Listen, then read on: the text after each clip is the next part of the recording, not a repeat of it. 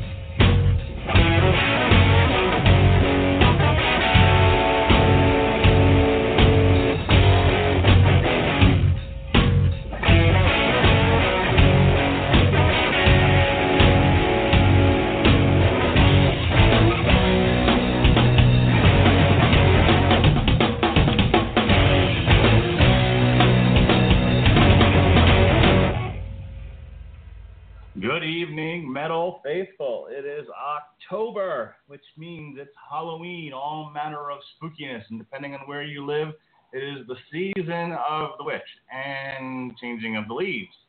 I was actually talking to someone this weekend who was like, I want to move to a place where my children can experience seasons, which I believe is code word for snow. I don't like it. Seasons. It should be like Burger World. I'll pass on seasons. Seasons bring snow. I don't like it very much. I like hot all year round. I could actually stand for it to be hotter. Texas, Arizona, that sort of thing. This is the Metal Hammer of Doom, and I am your host, the mandated reporter, and frankly, I'm mortified, Mr. Mark Radulich. And we have a change of topics tonight. We were originally going to review the new Meshuggah album, which unfortunately for Robert Cooper, he was really looking forward to. But I'll bring him on in just a second. But we listened to it. I listened to it. Jesse listened to it. And we decided there wasn't a whole lot to say about it.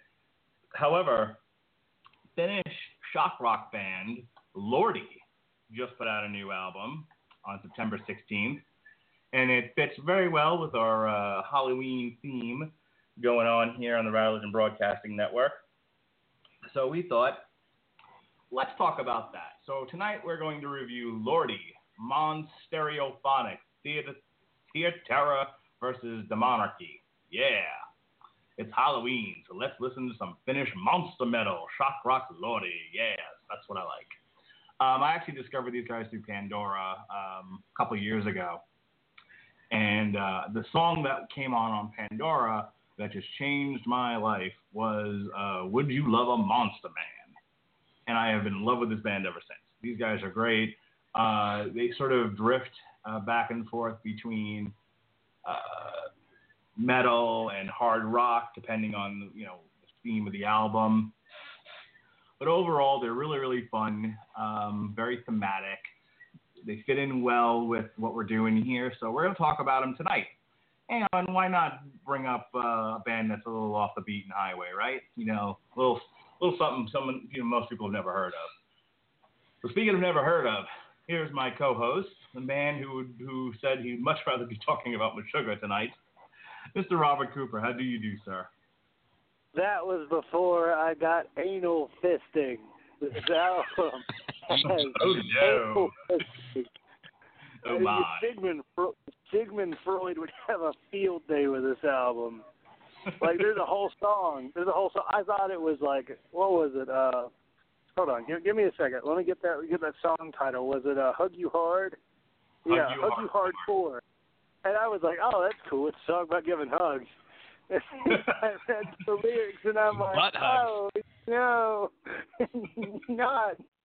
not stretching the room into a hallway. We go from voicemail to He-Man to butt fucking. God bless America. Well, there's this German. Yes, but I was looking forward to Meshuggah just because my fucking pretentious ass loves stuff like that. But now that I've listened to this Lordi album, I'm just like, I can't wait to bring this one up on a date and be like, hey, when you hear a really rough, I'm going to play Hug You Hardcore along with one of my pawn shop finds for the week, Feel the Steel by Steel Panther. I'll play Community Property.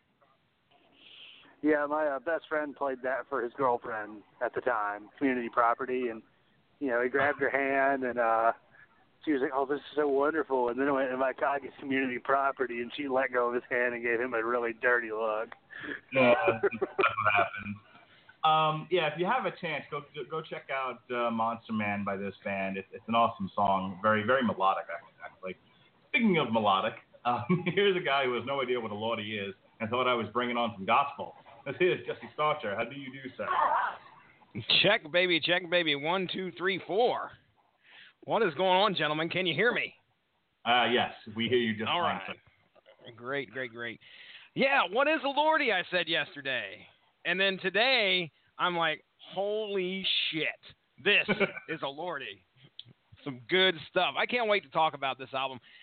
Just to jump back to Meshuggah real quick, I mentioned the night before I started talking to you guys about it, which I guess that'd be Monday night, we did a podcast and had was Josh Calandris on. And I mentioned, we were doing plugs, and I mentioned, we're going to be covering Meshuggah. And, it's a podcast, but his ears perked right up. He was like, whoa, really? And Meshuggah is another band I never heard of, but he was laying some stuff on me about time signatures and all sorts of crazy shit with Meshuggah. So listening to the album, I could kind of see what he was talking about, but boy, you talk about some technical shit that probably went way over my head. So I can understand the love for Meshuggah because I guess they really get down on that technical level, but we talked about changing over to this. You talk about a personality, and especially just in time for Halloween. This is a great album. I expect you to be blasting Lordi, not just this album, but the Lordi catalog when kids come on Halloween to trick-or-treat. Yeah. I'll be blasting that, and then when the police show up, then we'll be talking about. We'll be figuring out what music I'll be listening to in the jail there. We'll send the Radulich and Broadcasting lawyers to come bond you out. They do not exist, ladies and gentlemen. No, they do not. All right. Let's get into this. So, as I said before, Lordi is from Finland. This is their 8th studio album. As I said, released on September 16th, 2016. It does swing back and forth between hard rock and heavy metal. The first 6 songs or so are not related to each other in a thematic way. It's sort of all over the map. We talked a little bit already about the particularly raunchy Hug You Hardcore. By the way, just as an aside, Steel Panther has a new album next year. Expect to review it. Oh, it's on. I hope it has as good a track as She's on the Rag. I hope so. Steel Panther can only go up from where they've been. But they have. What, in terms of smut? the second half of the song of the album actually tells a story, which I listened to the album a couple of times, but you two are better at sort of piecing together the lyrical, thematical stuff. So when we get to it, I'm going to kind of turn it to you guys to break it all down. Band's named after Mr. Lordi. That's his name in the band. A lot of the songs were written by him and Tracy Lipp. And this album, I believe, was produced by Nino Lauren. Funny story about this real quick. So they released Hug You Hardcore as a single before they released the full album. And I had initially, I think this was like released in Europe before it was released in the United States. It was a really weird release schedule because it completely threw me off. I thought it was coming out one of the weeks that we were doing that we were looking at another band.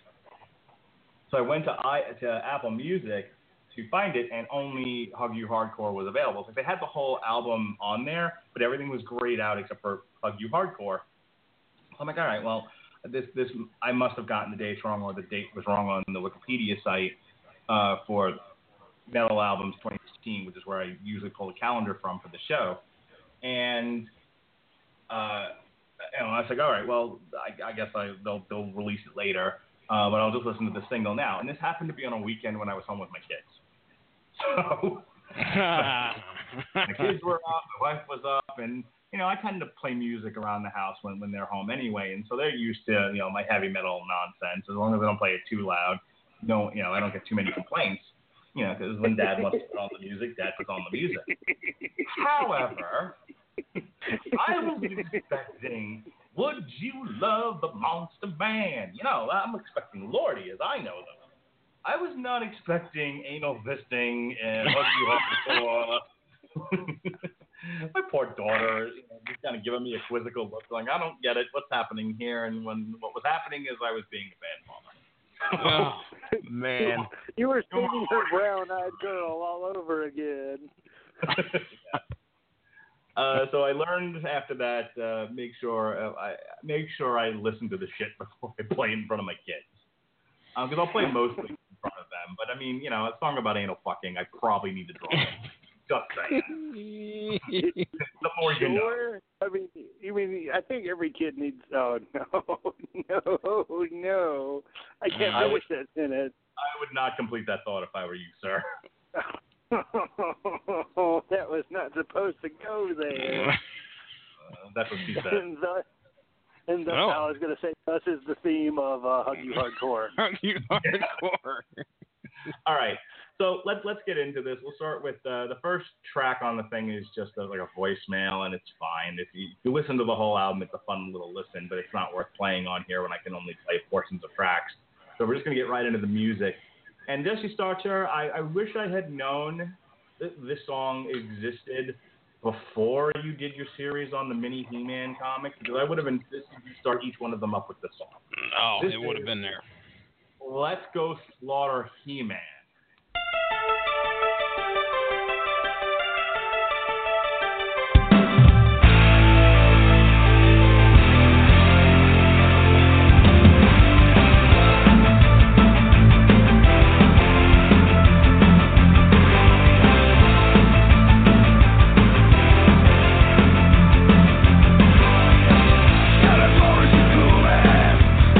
Leader on evil side, never mind.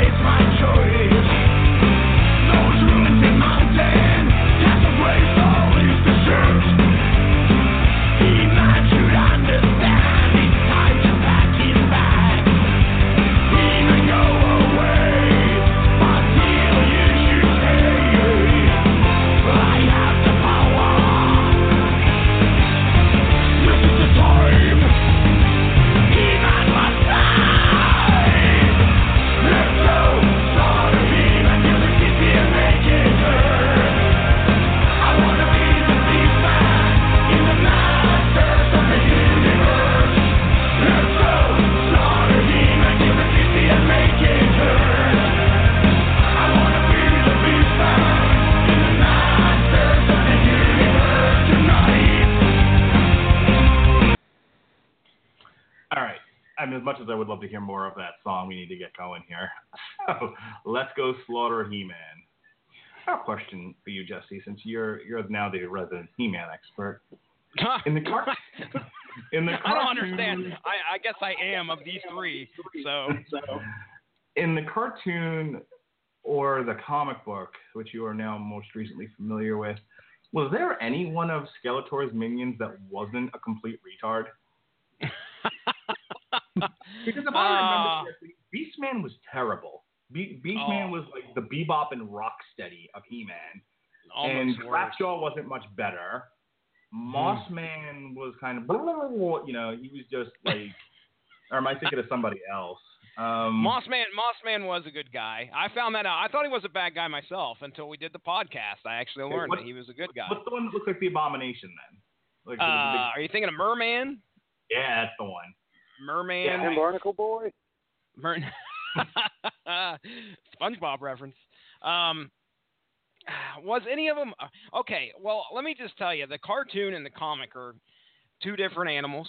The comics that came with the figures, I learned a lot when we did that podcast. Now, you say I'm the resident He-Man expert. I brought Ronnie Adams and Justin Thomas on that podcast, and they, at least quadruple my knowledge on the Masters of the Universe lore. But man, you talk about, like, Trapjaw was a freaking cool-ass character in the comics. You think he's just this minion that, that Skeletor brought on. What happened is Skeletor ended up going over into a different dimension, and accidentally Trapjaw fell into this portal and came over to Eternia, and Trapjaw was a criminal over there. So regardless, if anybody's cool, and when it comes to the comics, I'm going to give Trapjaw the nod. Beastman is a complete douche. With the Lucky Land Slots, you can get lucky just about anywhere. This is your captain speaking. We've got clear runway and the weather's fine, but we're just going to circle up here a while and get lucky. No, nothing like that. It's just these cash prizes add up quick. So I suggest you sit back, keep your tray table upright, and start getting lucky. Play for free at LuckyLandSlots.com. Are you feeling lucky? No purchase necessary. Void where prohibited by law. 18+ terms and conditions apply. See website for details. Hello, it is Ryan, and we could all use an extra bright spot in our day, couldn't we? Just to make up for things like sitting in traffic, doing the dishes, counting your steps, all the mundane stuff. That is why I'm such a big fan of Chumba Casino. Chumba Casino has all your favorite social casino-style games that you can play for free anytime, anywhere with daily bonuses. That should brighten your day a little. Actually, a lot. So sign up now at ChumbaCasino.com. That's ChumbaCasino.com. No purchase necessary. VGW Group. Void where prohibited by law. See terms and conditions. 18+. So as to why he wants to be Beastman, maybe he's thinking that, well, he's pretty much Skeletor's second in line. So if you're in love with Skeletor that much, then you want to serve with Skeletor and, of course, capture He-Man and kill the man, and of course, like they say in the song, put his head on a pike out in front of Castle Grayskull, and just have a good old time with old Tila, because she's apparently supposed to stay. But I love this song, man. I mean, you talk about, I didn't know what to expect with these guys, and that isn't obvious from what I said earlier. I don't know who these guys are. I don't think I've ever heard a song from them. You suggested the whole He-Man song, I think. It was a few weeks back before we even made the decision to go with this album. And I hadn't even had a chance to listen to it until yesterday. So when they start out with the keyboards, and then I was like, that took me back to the 80s. And then at the end of this song, they actually use a pretty common sound effect from the cartoon, if I remember correctly. So it's a great tribute to what a dweeb of a character He-Man was, especially in a cartoon, man. I mean, gosh. But love the song. This is a fun song to start the album with. Coop, what'd you think of it? Now, you didn't know much Lordi or any Lordi before I mentioned any of this, right? This one I actually was a surprise for you. Well, no, I know of Lordi. Hard Rock Hallelujah was a song that I liked quite a bit. They've just never really been on my radar in terms of what they brought to the table. For me, they kind of had an interesting singer that has a charismatic voice and a nice gimmick, but I felt like musically they really weren't all that impressive. Now, listening to this album, I still feel like musically they're fine. They're passable. I think what really brings people to the table for this is, again, their singer. The lyrics are fun. They're a band with a lot of personality, very much, as you said, shock rock in nature. Mm-hmm. But going to He-Man, the only thing I really know about He-Man is that all the bad guys were absolute idiots. 4 non-blondes did a song for it. 4 non-blondes. Y'all get that reference, right? I don't know. I know the 4 non-blondes, but I don't know that. Yeah, I don't know that song. I have no idea what you're trying to convey.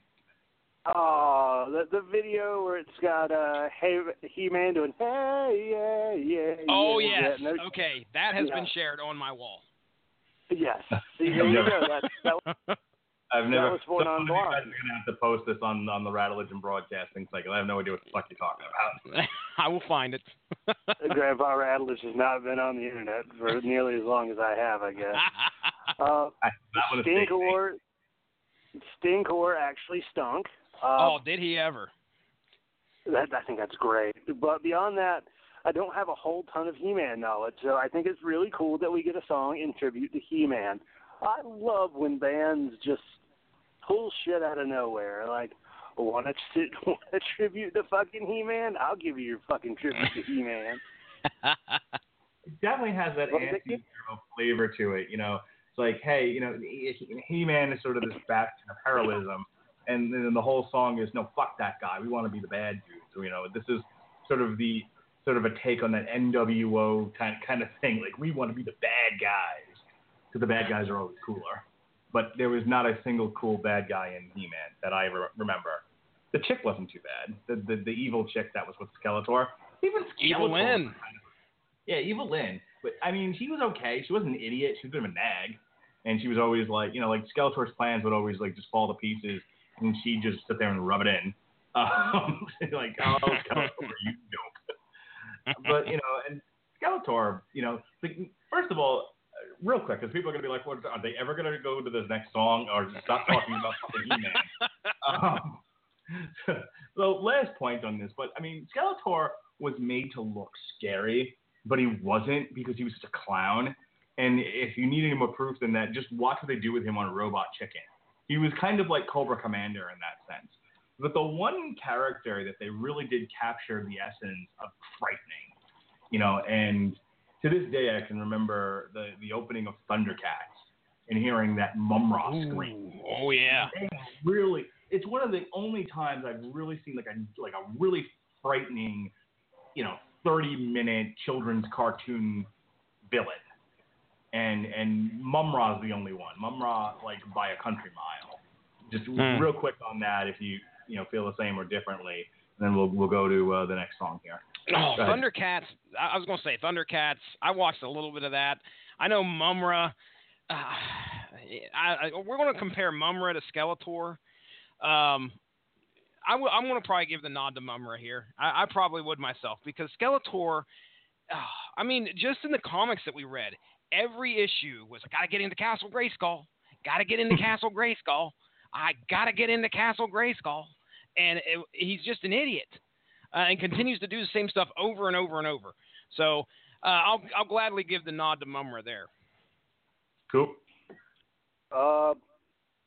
My experience with Thundercats very much is yelling Thundercats ho, noticing that a lot of furry porn was probably created based off of this show. Chitara. Oh, fucking furries. God, I hate furries. I had a friend of mine. His sister, you want to hug him hardcore? No, I do not want to fuck that furry fox-looking thing in the butt with my fist. Because quite frankly, that is not appetizing. Oh, man. But actually, I had a friend of mine whose sister used to go to furry conventions in Atlanta. He goes, they're really nice people. I'm like, they just give me the heebie-jeebies. But, yeah, I've seen Mum-Ra. Mum-Ra looks scary. I mean, really, most of your 80s cartoon villains were a bunch of stooges or dumbasses. Yeah. I'm going to go with probably Megatron. Yeah, okay. But Megatron wasn't scary. Megatron wasn't a clown either. The clown was Starscream. Yeah. Well, I don't know. I feel like he's more like the dragon. If we're going with TV tropes here, he's just that guy that just fucking stabs Megatron in the back constantly. I think the rest of the Decepticons are a bunch of clowns, though. Like, seriously, you ever know evil's really stupid most of the time? Yeah, the trope with a lot of that era of cartoons was that the evil people, and really this hasn't gone away, because as you were talking about Skeletor, I'm going to play my dad card again. You were talking about Skeletor just doing the same thing every episode, and he was just all he wanted to do was get into Castle Grayskull. Like, they didn't really get beyond that. Mm-hmm. They're still doing that kind of villain, only with slight differences. The villain-ish character on Sophia the First, all he wants is the amulet of Avalor, or whatever the fuck it's called, that she wears and won't take off her neck. And it's like every episode is, if I have the amulet, I'll be king. And I think they actually gave it to him once, and it like cursed him. But it was like he's this wizard, and he's a shitty wizard, and and he gets every week, like, how am I going to get Sophia's amulet? And he never does. Anyway, all right. So we're going to shift over from He-Man and 80s cartoons to fisting. Here we go. Here's your single from the album Hug You Hardcore for all the lovers.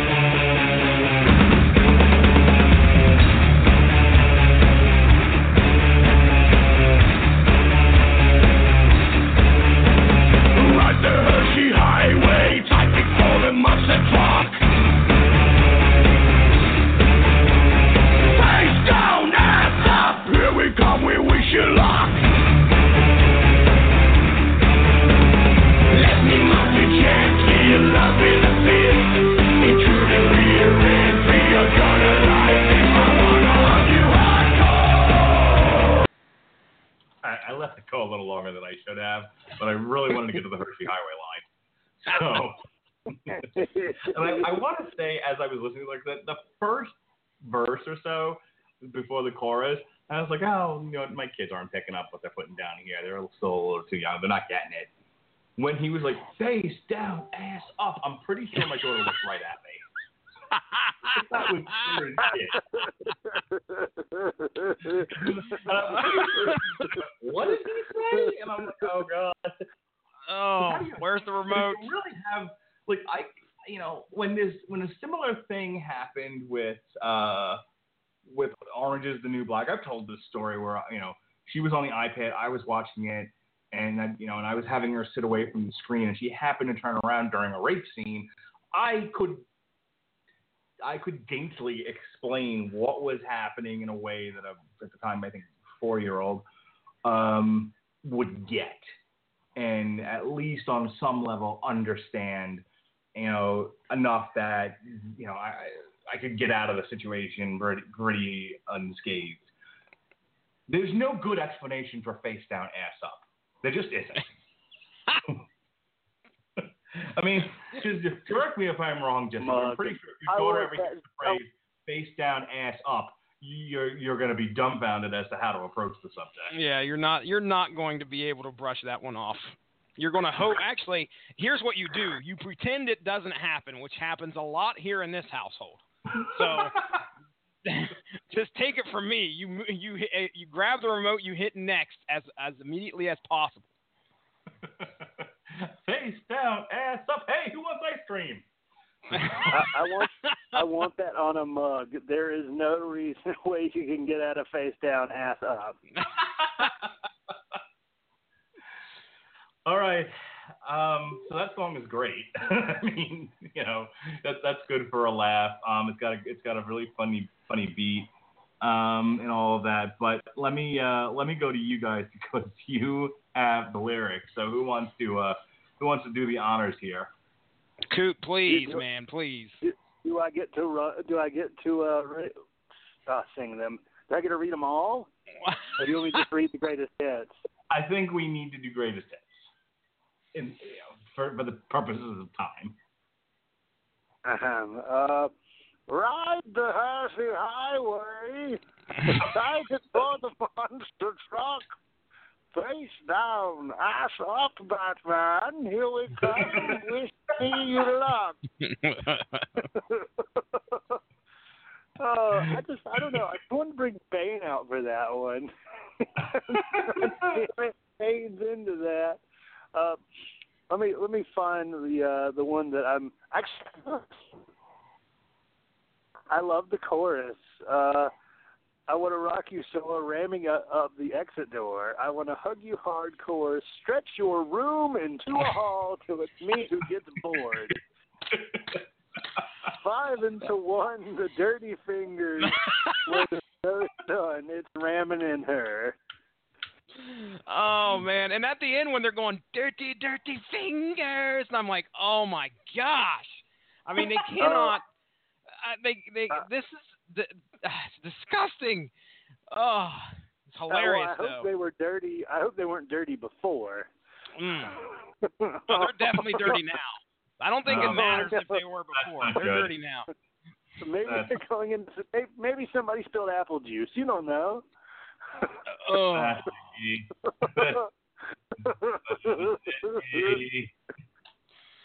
Yeah, like it's. Let's see. I think honestly, this song kind of is repetitious. Most of the songs are repetitious, but the Hershey Highway line just gave me a massive chuckle. I didn't realize that the song was into. I was like, "Hug You Hardcore." I'm like, I could see this sending me sending this to a girl. As we kept going, I was like, if I do this, we're gonna be on love line with Coop again. What you do, Coop? I was like, hey, Mandy, I want to do this to you.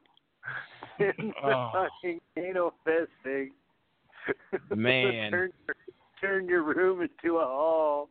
I think the next girl that you've got a thing for, you should make them a mix. Start it with this, and if they can get past it, that's the girl you marry. Yeah, there you go. There you go. That's your Lord of the Rings, okay? If she can get past Hug You Hardcore and still wants to date you, you need to go ring shopping. Actually, I don't know. This one's pretty bad. Dirty Gourd Horror by Autopsy's up there. The song about following the killer is the person pretty much giving the point of view, and it's talking about finding a girl in the woods, raping and killing her. There's plenty of death metal. There's plenty of death metal to go around. The thing that I think makes this song truly grotesque is the fact that it's not a death growl. It's very audible. With Lucky Land Slots, you can get lucky just about anywhere. Dearly beloved, we are gathered here today to... Has anyone seen the bride and groom? Sorry, we're here. We were getting lucky in the limo and we lost track of time. No, Lucky Land Casino, with cash prizes that add up quicker than a guest registry. In that case, I pronounce you lucky. Play for free at LuckyLandSlots.com. Daily bonuses are waiting. No purchase necessary. Void where prohibited by law. 18+. Terms and conditions apply. See website for details. With Lucky Land Slots, you can get lucky just about anywhere. This is your captain speaking. We've got clear runway and the weather's fine, but we're just going to circle up here a while and get lucky. No, nothing like that. It's just these cash prizes add up quick. So I suggest you sit back, keep your tray table upright, and start getting lucky. Play for free at LuckyLandSlots.com. Are you feeling lucky? No purchase necessary. Void where prohibited by law. 18+ terms and conditions apply. See website for details. I was I'll tell the story real quick and then play the next song. But I was in the car with someone over the weekend.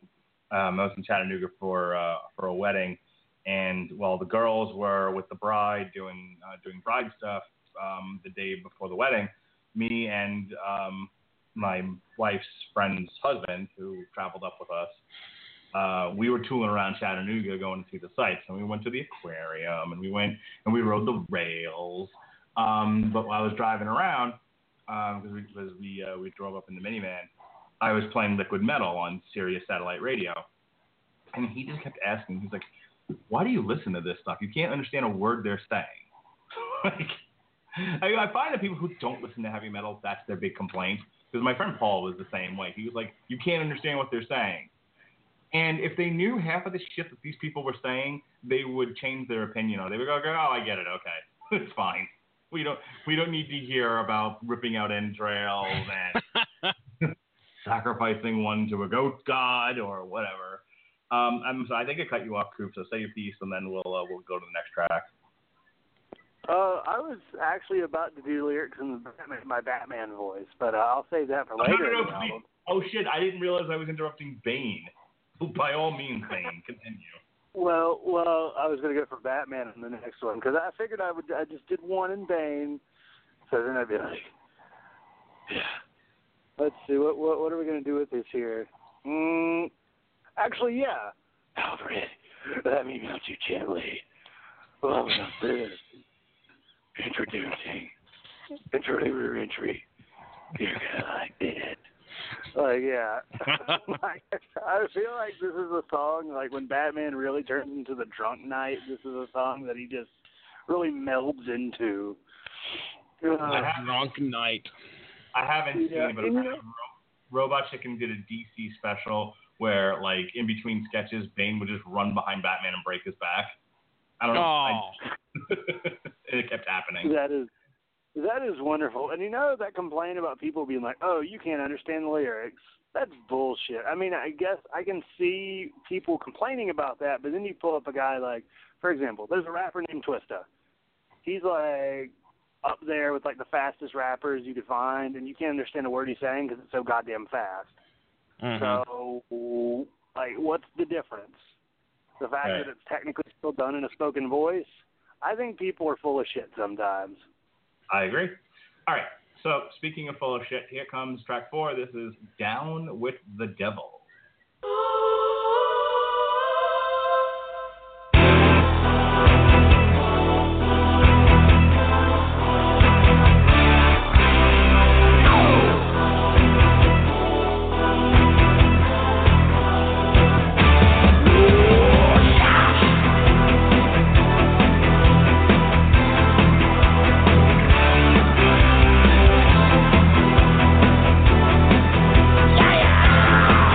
No,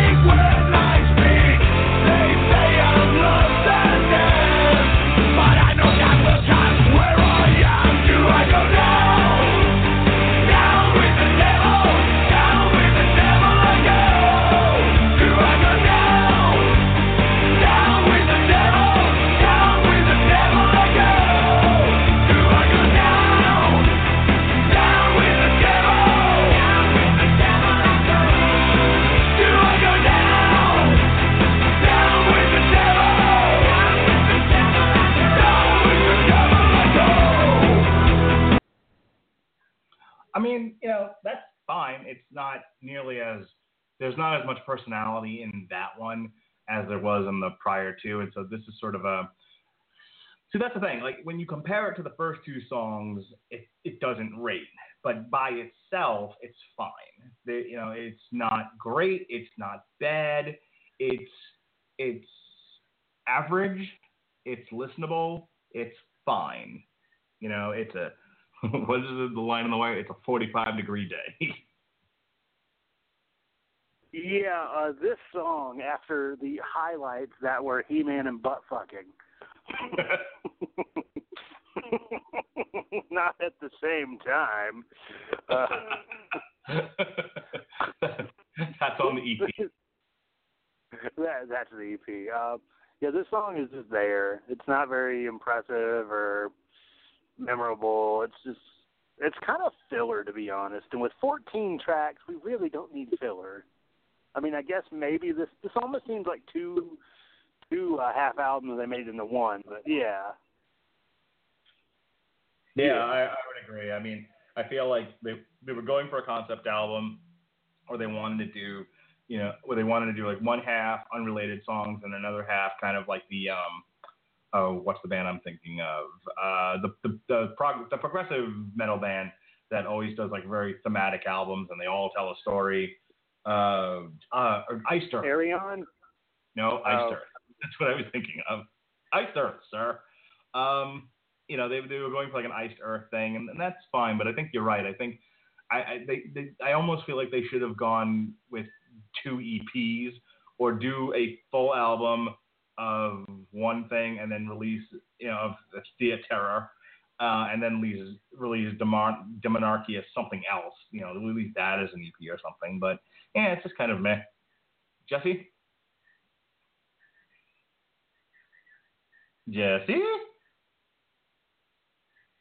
Oh, for fuck's sake. You were. Nope, can't hear you, sir. Hey. You are. He's gonna dial back. Yeah. Yeah, apparently, due to an issue with Skype to host connections for premium members, you will need to direct connect or via telephone to host your show. So I don't know if Skype is also giving callers a problem as well. So who knows? But we'll go ahead and go on to the next song here. And if Jesse has anything interesting to say about the previous one, I'll give him that opportunity after we hear Mary is Dead.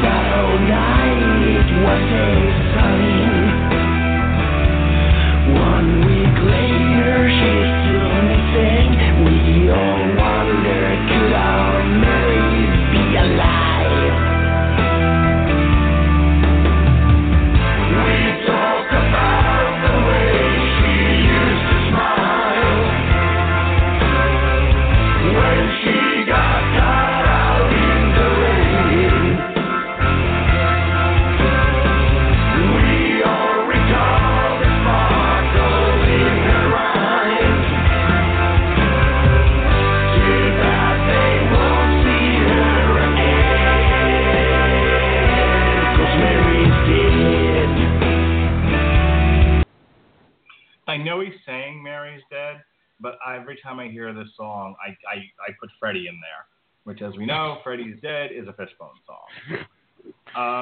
All right, damn it, Starcher. Go ahead. I'll let you lead off here.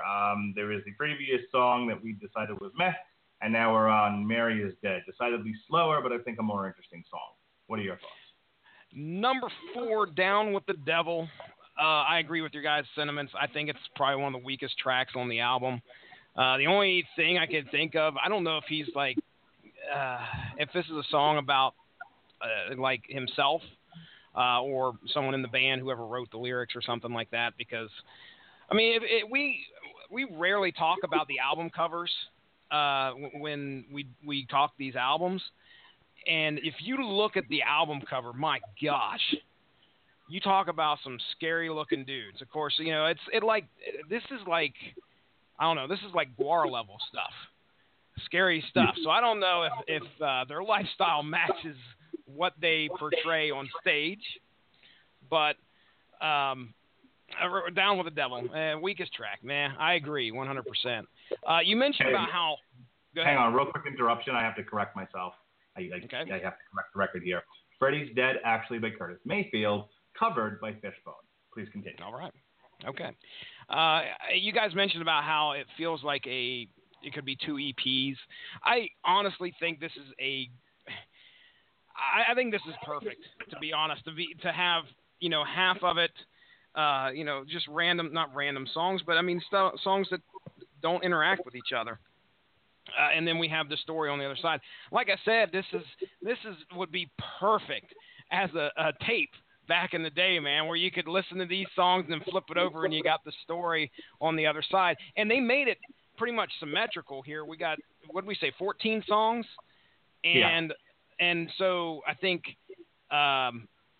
we got seven random songs, and I imagine 7 other songs here at the end. So telling the other side of the story. Now, Mary's Dead. Mary is Dead. This is a freaky song, man. Not too many songs. Coop, you mentioned one about the somebody who got raped and killed in the woods. This is almost kind of it's up there, because it's the guy who commits the crime is the one singing, and it's freaky. It's all played slow, like it's almost a ballad kind of or a love song, and man, it's just weird. But Coop, what do you guys say?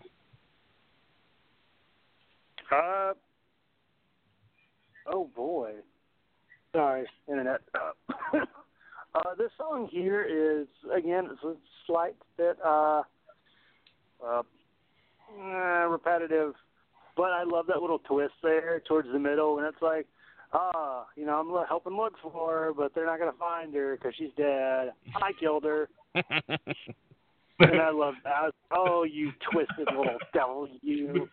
So I did kind of wish we went into a little more detail or a follow-up or something, but I guess it's just a thought process. It was me the whole time. Sorry, I had to get that out there. Yeah, it was me, Austin. It was me all along.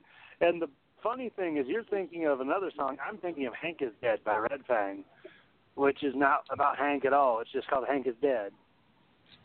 So I want to say that guitar lick, maybe I had it in my head, and I may now be getting this wrong, but I feel like the guitar lick at the beginning of the song was right out of Clutch's Rock and Roll Outlaw. Oh wow! I'd have to listen to it again. You want me to play just the lick real quick? Yeah, if you can, yeah, go for it. I'd like to see if I can make the connection. Yeah, I want to make sure that if I'm remembering the right Clutch song, then maybe I got it wrong. But I definitely heard this in a Clutch song. So here we go. Just a real quick thing. I just want Jesse to hear the lick again.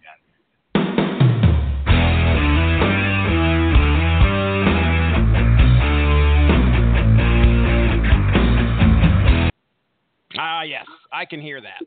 Okay, I'm right though. Rock and Roll Outlaw. I don't know if it's that song. I'd have to swing to Spotify to check, but I recognize exactly what you're talking about being something that Clutch has played. Okay. All right. Let's move on to track 6 here. This is Sick Flick.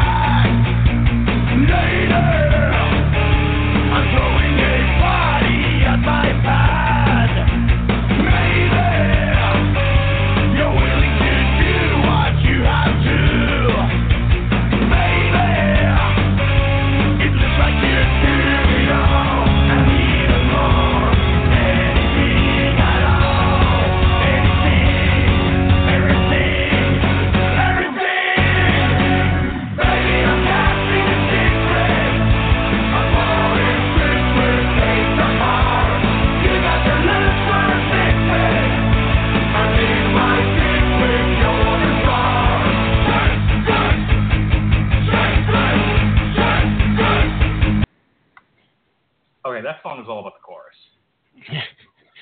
That right there goes as song number 1 or song number 2 on Coop's Love mixtape there.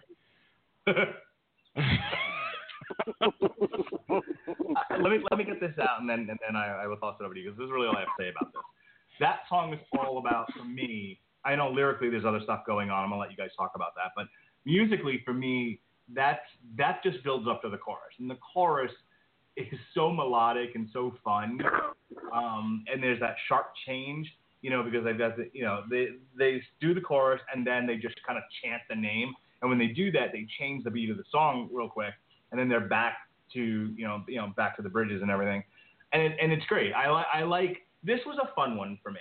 I like, musically, it may not be complex or interesting, but it dug into my ears. And I remember listening to this at work, and I remember, I didn't really tune into the song until I heard the chorus, because that chorus is like a kind of like a roller coaster type deal, where it's it's just build, and then whoosh, you go down the opposite side, and that's kind of what the song is doing. It just goes bam, and it's very, I don't want to say bright, but it's very energetic and poppy. Coop, sick flick, man. I'll let you take the lead on this one, man. I hope that's a lot of hardcore hugging. It definitely sounds like there's some going on here. At least, it may not be explicitly mentioned, but there is definitely some pretty extreme things being suggested. Such as, let's see here. Where's it at here? Baby, I want to know what's behind those eyes. Now that sounds nice at first, and then when you say, lady, what color are you deep down inside? Now we might be approaching things. It might be crossing the line, and then the next one is, maybe I'll find out when I jackhammer you. Boom. So, I was messaging you guys back and forth while I was listening to this album, because I was just so absolutely stunned, and I had to share it with somebody. But I said, I've got to Google sick flick, just because I wanted to make sure I understood what they were talking about. Say search. So I said to you guys, I don't know if I want to Google this, to be honest. I really don't want to. And then I was like, you know what? Screw it. I'm sure that Google's not going to throw up any explicit images, and I can figure out what I want to click on and what I don't. And you wouldn't believe what actually popped up. It was some kind of it was a gamer reference. I've never heard it used before in my entire life, but that was top search in Google. So if you Google sick flick, top search is not going to bring you to what I thought it would actually bring you to. Urban Dictionary describes it as some kind of a gamer thing where I couldn't even go into it. But my assumption is, Coop, who do you? I think he says in here, baby, it looks like you have a face for a sick flick. Is there chicks out there you're just like, okay, that chick wouldn't do a sick flick, but just looking at that girl, she would definitely do something like that. I don't know. Let's see. Maybe she's got really skanky makeup, a black eye. Maybe she's got hair. She's definitely got a tramp stamp. I definitely can answer for you. I hope she doesn't have the tramp stamp on her face. You never know. I've seen enough. Facial tattoos are the word. I can answer this for you guys, because before I left work yesterday, this was right as I was leaving.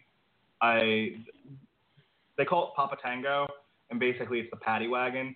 So you have all these districts that are, send out police, deputies, whatever. And they arrest people, and they bring them to the station, and they hold them, or they bring them to the paddy wagon, and they hold them, and then at the end of the day, about an hour before the end of shift, quote-unquote Papa Tango brings the paddy wagon to central booking. And yesterday, it was an odd thing, because I actually thought they were being transported from a women's prison. That's good. We don't normally get a half a dozen women all at once. But I'm doing something, and I happen to notice that there's just a row of women all in handcuffs waiting to be processed, and a lot of them are wearing very suggestive clothing. Some of them not so much, but a few of them were, and there was definitely some of them in makeup. One of them looked like she had both of her eyes punched in, and I'm just like, did we get a transport from one of the local prisons? Is that what this is? And they're like, no, prostitution sting. Oh, wow. And so for the last like half an hour that I was at work, we were dealing with a bunch of cranky, angry prostitutes. Tampa's finest, baby. And they would all do a sick flick. And all you would have to do is got to pay that money. But I'll tell you what, if you had offered to give them a bologna sandwich, which is what they were all asking for, but when I was leaving, they'd have easily done a sick flick. Apparently they hadn't been. To be fair, they probably have a bologna sandwich of their own because they've already done a sick flick. Oh, goodness. Andrew Dice Clay, everybody. Dude, you would not believe how many people that work in my store do not know who Andrew Dice Clay is. Oh, I wouldn't believe it, and that makes me sad. He was just on something. It's not like he had this career that imploded and then no one ever saw him again. He's done stuff. He's got a special that was on Showtime where he emceed for some younger comics, but he was also this was I think earlier this year or late last year. He was on the show Vinyl. I mean, he didn't make it past I think episode 2 or 3, but he was on it, and his death is a focal point of that season, which has been canceled by the way. No more Vinyl. All right, go ahead. No, go ahead, man. I was going to say that I equate Andrew Dice Clay because I was explaining to one of my classmates, the cute one that has no interest in me whatsoever. I was trying to explain to her who Andrew Dice Clay was, and I compared him a lot to Dane Cook. Would you say it's kind of a fair sort of comparison? Not even close. Okay.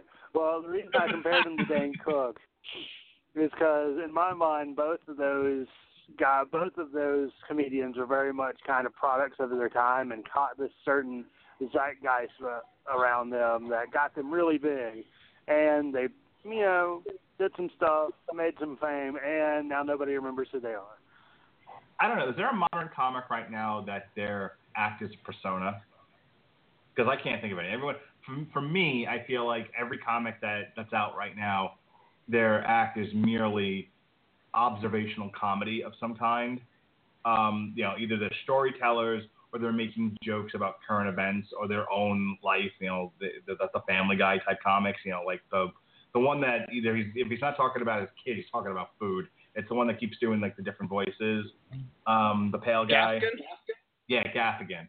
I feel I don't think there's anybody out there doing a persona, but that was Dice's gimmick.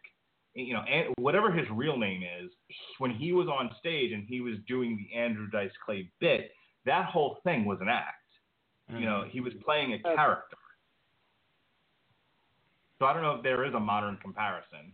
I don't know how well you guys know stand-up comedy these days. Any thoughts? I know Kevin Hart is very short, and he screams a lot. That's a physical thing, and yes, he's another observational comic. I'm just saying he's the big thing right now. Okay, yeah. So, Andy Kaufman, we miss you. Real quick, Jesse, any last words, or if not, I'm going to go on to the next thing. No, let's go ahead and go to the next song, man. All right, here we go. This is None for One. This is the last song on the Theaterror part of the album.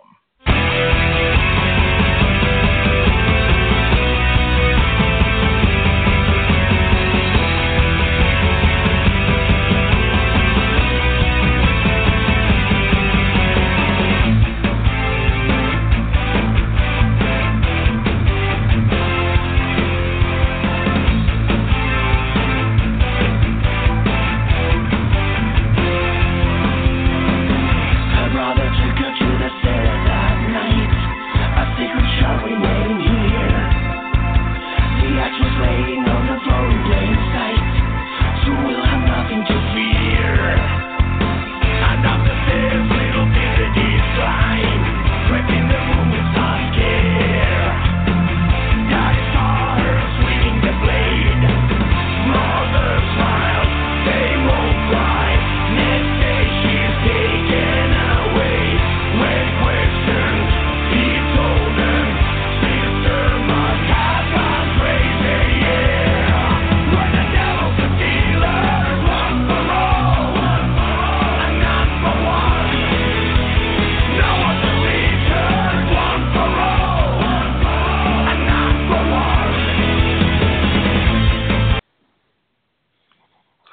That's another one that's all about the chorus, but not nearly as fun. I mean, it's fine. Like I said, the chorus is the best part. Your thoughts, guys? Coop, go ahead, man. Coop? We lost him. You go. Okay. Well, I can tell you that this is a outstanding song to end this first half of the album. While it does not compare to Hug You Hardcore when it comes to hilarity, nor does it compare with, I want to slaughter He-Man. Let's go slaughter He-Man. This is... Mark, have you ever seen Creepshow? I know of it. That's the skeleton that talks to you and makes terrible jokes. You're thinking probably of Tales from the Crypt, but if you look at the cover art for Creepshow, it has something similar to what you're thinking of, where it's got a skeleton in the theater, he's turning around back. But anyway, the purpose, the format of that movie. How about Four Rooms? Do you remember Four Rooms from Quentin Tarantino? Oh yeah, no. Okay. You're talking about a movie that's got like skits in it and shit. Exactly. Creepshow is something similar to that. Came out in '82, and they tell these short stories, and had these stars throughout the movie.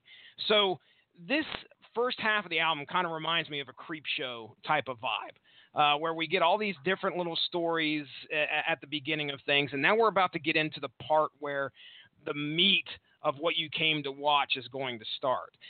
But regardless, None for One is a tremendous story when you look at the lyrics. This is about a brother and a sister who killed their father, and the brother tells the police that it was the sister and she was crazy, and she gets locked up. Okay, so she's in the hospital / prison, psych ward, whatever. And so she's in there while her brother is like running free, and her brother starts cutting all the ties to her, to where she's just all alone. Her mom won't. I don't even think her mom will come to see her. When she does, she blames the kid. So at the end of the song, the sister makes a call to her brother and says, "Hey, guess what? I'm coming for you now." So it's a great song because it really kind of puts that psychotic vibe. I think they used they say a blade. It makes me think of an axe, but I think they either a machete or something to which they killed their father. And so she calls him up and says, "Guess what? The blade's coming for you now." And that's kind of where we leave it. So it's a fun story to end this first half of the album, in my opinion. All right, Coop, missed you there for a moment. Your thoughts here on the first half of this album and this last track here, None for One? This song here was interesting. See, I wasn't sure what the brother was up to. I wasn't sure maybe he was trying to do something creepy and she tried to defend herself. I don't know. The brother or the dad? Because the dad is the one that got killed, right? Oh, is that what it was? Yeah, the dad gets killed, and the brother tells the police it was the sister that did it. But at the beginning, he's like, come on down here. There won't be anything to fear after this.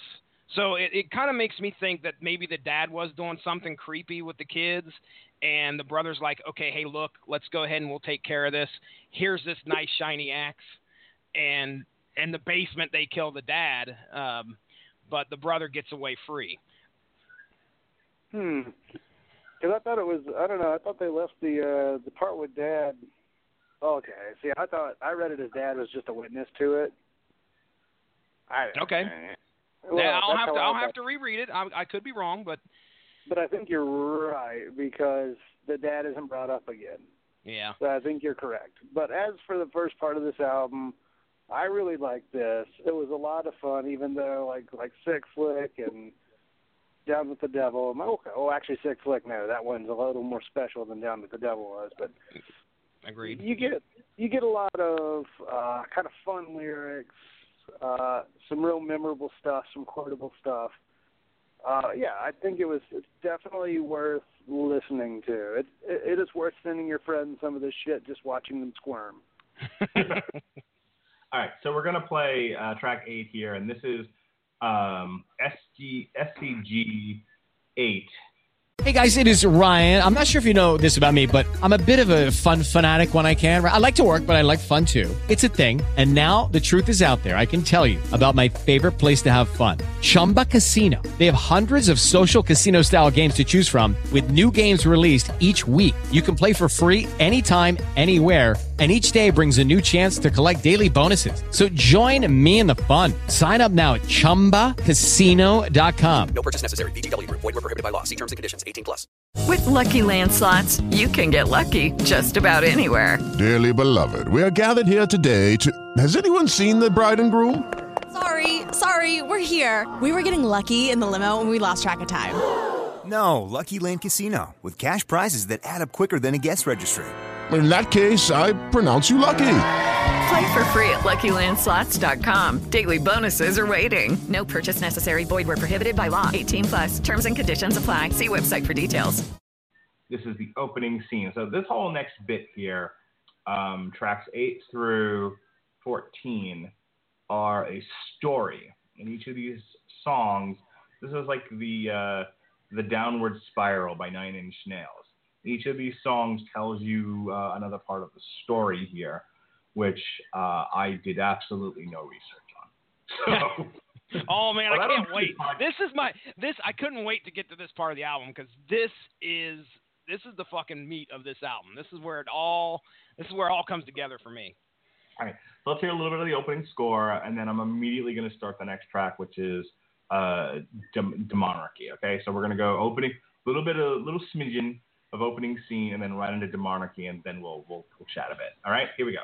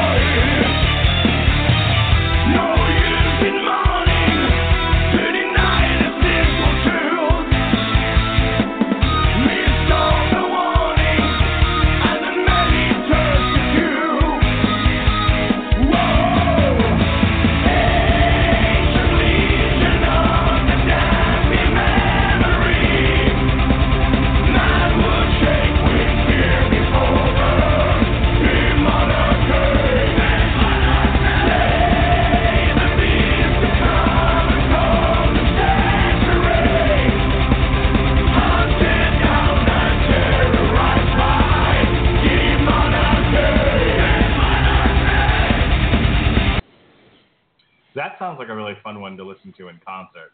And if I remember correctly, Lordi is actually coming to Tampa. I'm going to look it up real quick.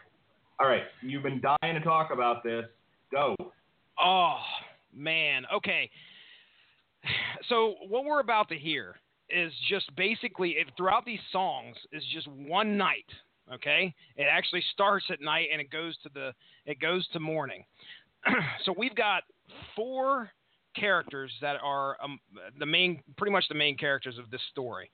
a vampire, or Count Dracula, or Nosferatu, who is mentioned a lot in here, a witch, a she-wolf, and a zombie. All right? So this particular song right here pretty much sets up their meeting that night. And they're going to get together, and it's not like they're having a party, okay? Because things aren't. I don't know if it's in this particular song. I think all this song is just it's just kind of an introduction to who the characters are, what the setting is. They're out in the middle of this, kind of like out in the middle of the woods in this the witch's cabin, and the zombie, by the way, is the witch's son. Okay, that's important because we find out a little bit more here as we go about the relationship of each one of these characters with each other. So they're coming together to discuss they're the Demonarchy. Okay, a monarchy is somebody that rules over the people. Well, this is the Demonarchy. These guys are the big bads. This really puts me in a Monster Squad vibe. I mean, just something similar to that. So there you go. That's kind of what this song does. Just sets up our characters, tells you who they're talking about. And as we go further, we delve deeper into each character with each song as we go. So, but yeah, pretty much just setting the set, kind of giving you an idea what the setting is and kind of why they're there. All right, Coop, you want to weigh in here? Yeah, I got a Monster Squad vibe here too. All right. I was like, oh, we got all these different mixes of people here. Wolfman does not have nards, by the way, in this particular part of the album. No, the Wolfman has lady nards. That's right. Thanks for clarifying. Chesticles. Yeah, well, chesticles. I was going to say ovaries, but close enough. Chesticles. That reminds me of an episode of MXC. You remember MXC, right? Oh, yes. Love MXC. The show was amazing. Yeah, guy like hey, douche. Bob Ganoush. Yeah, guy like douche was grossing one of the female contestants. He's like, oh, not my lady berries. I was like, I love you, guy like douche. Anywho, God, that show. I need to go watch. I think a lot of that show's on YouTube now, and we totally just need to go. We need to marathon that sometime. Hulu's got it, because I watched it seriously probably about 3 or 4 months ago, just to see if the kids liked it. So it's great. It's like the Japanese America's Funniest Home Videos because everybody gets hit in the balls. So fun. But yeah, this song here gave me real Monster Squad vibes. I like how within all these songs, it's just almost like an escalating atmosphere. Like people keep doing things that just keep making things worse, and then shit goes down, and it just kind of builds. It's really what?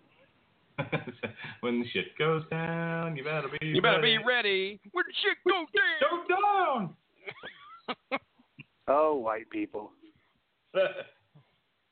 But yeah, it's overall it's a pretty fun song.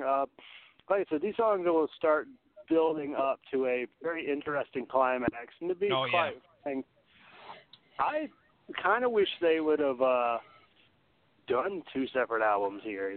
I think they had enough material. Well, maybe if they would have added a little bit to both, but yeah.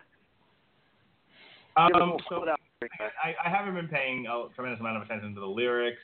What I pick up and I comment on, but you know me, that's not really what I tune into. I like the overall sound of songs, and they abandon the hard rock here for the straight up metal. Hell yes. We have some good double bass drumming here. Really powerful song, good stuff. A welcome change after. I mean, look, I like hard rock, and there were some great hard rock songs there before, but the album needed a little bit more balls to it. It needed balls, Jesse Starcher. Balls. And so the balls pick up here with Demonarchy. Agreed.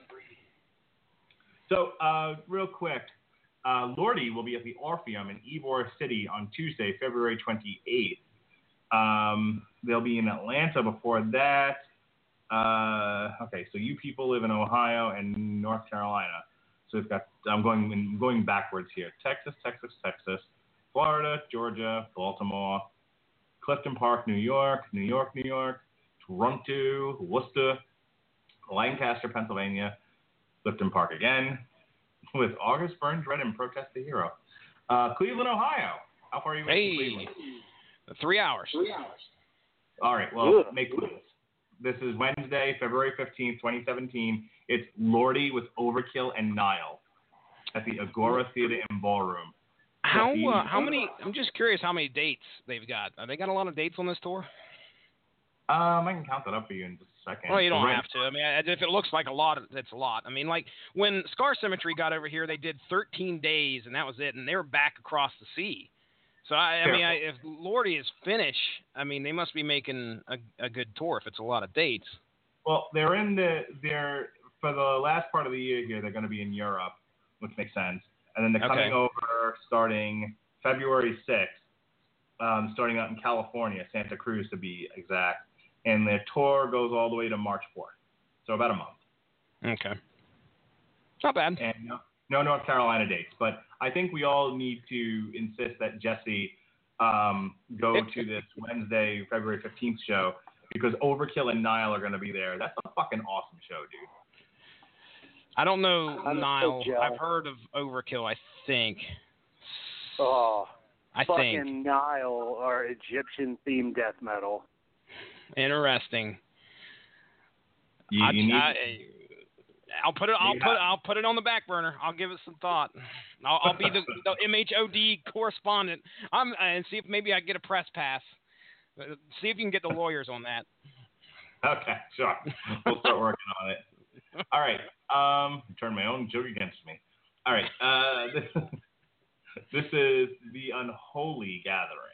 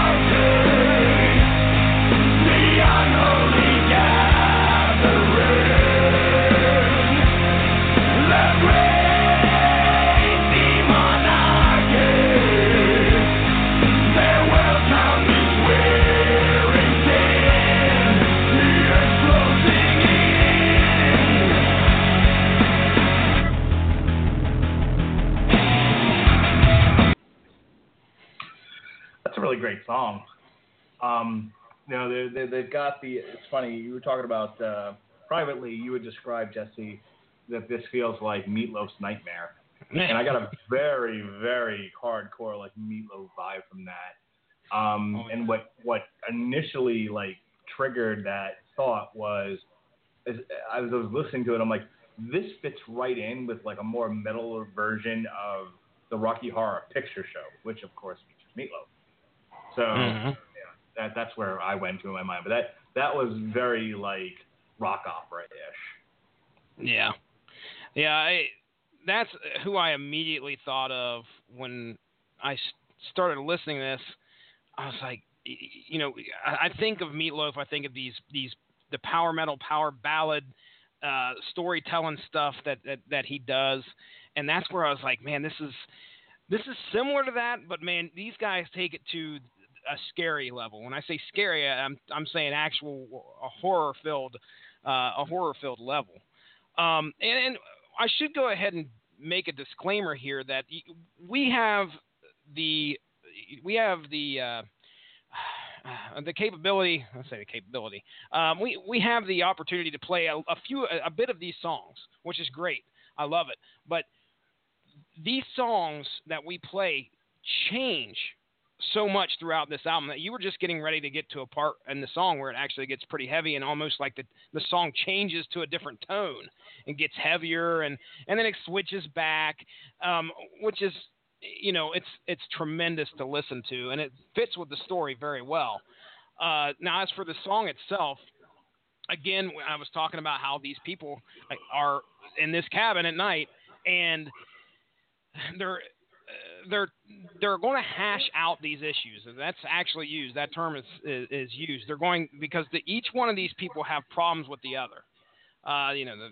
The she-wolf has a problem with the witch has a problem with the she-wolf, and so they're going to sit down and they're going to try and discuss what's going, how can they get through this and move on to being,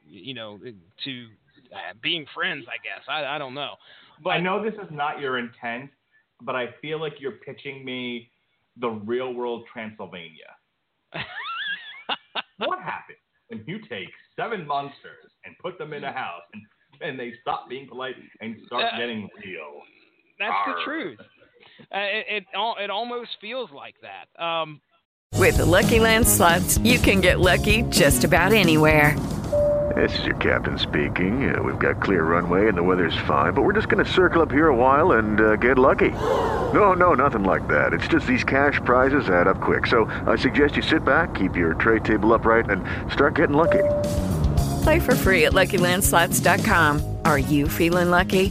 No purchase necessary. Void where prohibited by law. 18+ terms and conditions apply. See website for details.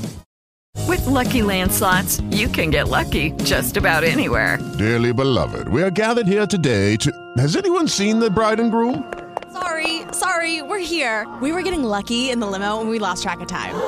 No, Lucky Land Casino, with cash prizes that add up quicker than a guest registry. In that case, I pronounce you lucky. Play for free at LuckyLandSlots.com. Daily bonuses are waiting. No purchase necessary. Void where prohibited by law. 18+. Terms and conditions apply. See website for details. The Dracula or Nosferatu is the leader in this particular in this story of these people, but they've got to sit down and they've got to try and work through these issues. So yeah, you're pretty much right. What I love is at the end is there's this kid that comes walking through the woods and he's looking for his sister, and his sister's name is Lizzie, and that's kind of where we leave the end of the song. The kid just kind of walks off the woods near the cabin, and he's yelling for his sister, who apparently has just wandered off into the woods, and he can't find her. I mean, some of the lyrics here, like the wolf's biding her time, the witch sharpens her knife. Shit's about to go down. It's not like this is just a friendly dinner. They're preparing for these people are preparing for the worst to happen. I mean, we're talking about Dracula and the she-wolf and all this stuff. So they're not known for having the greatest temperaments. Coop, I've gone on long enough. Well, this song is really timely, actually. Talking about blood-sucking vampires, she-wolves. Oh, no. Is this going to be I know where you're going with this. Please don't. In fact, we have a debate tonight. Oh, no. The final debate. It's the final countdown. Bing bong. Bing bing bong. I've already voted. I don't care anymore. I mean, granted, I'm also doing the show instead of watching the debate, but I wouldn't have watched it anyway. I've already voted. I've casted my vote. God, nothing will change. You can't track that shit down, Mark, and go, I've changed my mind. Nope. I made a commitment. My wife and I voted by absentee ballot together because I'm not standing in no fucking lines. And we decided, we were kind of sharing ideas and what we were going to do, and we made a commitment, and we stuck with it. And it's nobody's business what we voted. So there. Yeah, see, I am registered independent, so I've been getting the fucking junk mail for both parties. And then on TV, I get, all the commercials for both parties. And then when I'm watching shit on, Crunchyroll, I get shit for both. Crunchyroll? Crunchyroll, the anime streaming service. There's no corner safe from this shit. Jeez. Yeah, I'm wondering, though. I wonder if those ads must target things based off of internet search history or something, because when I'm at one friend's house, his family is incredibly conservative, and all we're getting is pro-Trump stuff.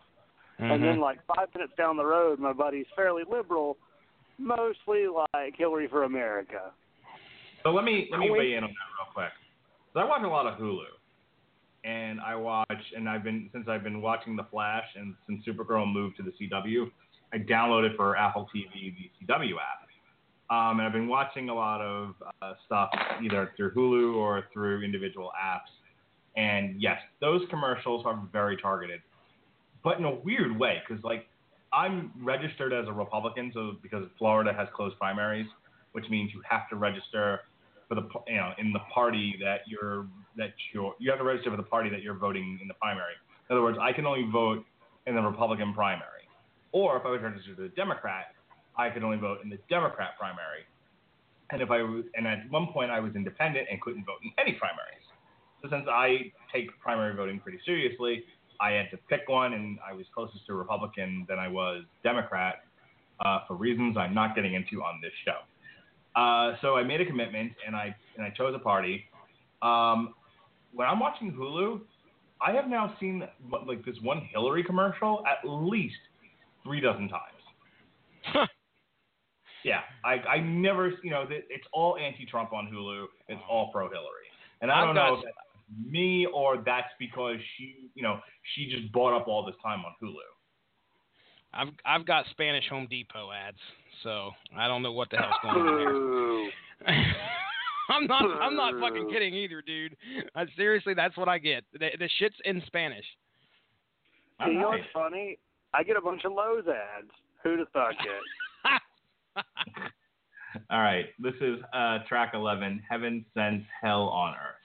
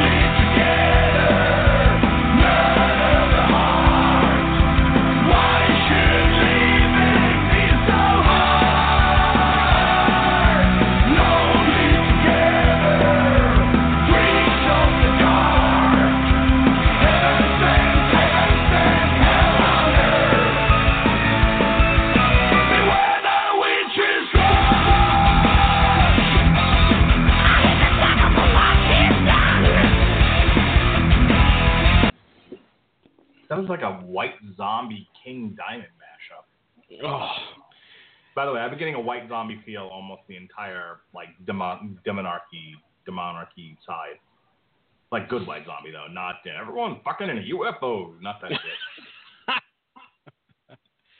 Oh man, this song starts out so strong. I mean, well, I make it sound like it dives off, but it doesn't. I mean, it kind of slows down to tell a little bit of the story, and then all of a sudden it's like, fucking and then we just fucking go right back into it. And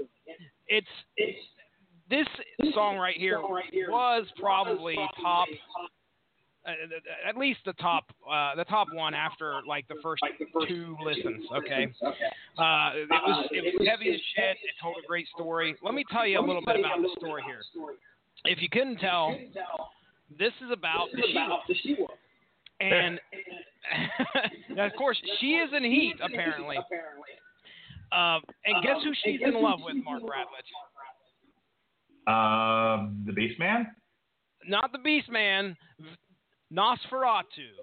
The man that's sitting there right at the table. She's in love with him, but guess what? He won't pay attention to her. As a matter of fact, she says, I cut myself and bleed for him just to get him to look at me. And that, it's all for naught, okay? Now, there's another little bit of a part of the story here that takes you to an idea of what's going on with the witch who sits across the table, whose son is a zombie, okay? She says that she hates the vampire. And the reason she hates the vampire is because her son ended up getting gravely injured to where he died. And she tried to talk to the Nosferatu and say, look, bite him and save him. Okay, he's about to die. Please save him and turn him into a vampire so he doesn't die. He wouldn't do it, apparently. So she casts a spell in order to try and keep her son from dying, which turns him into a fucking zombie. All right?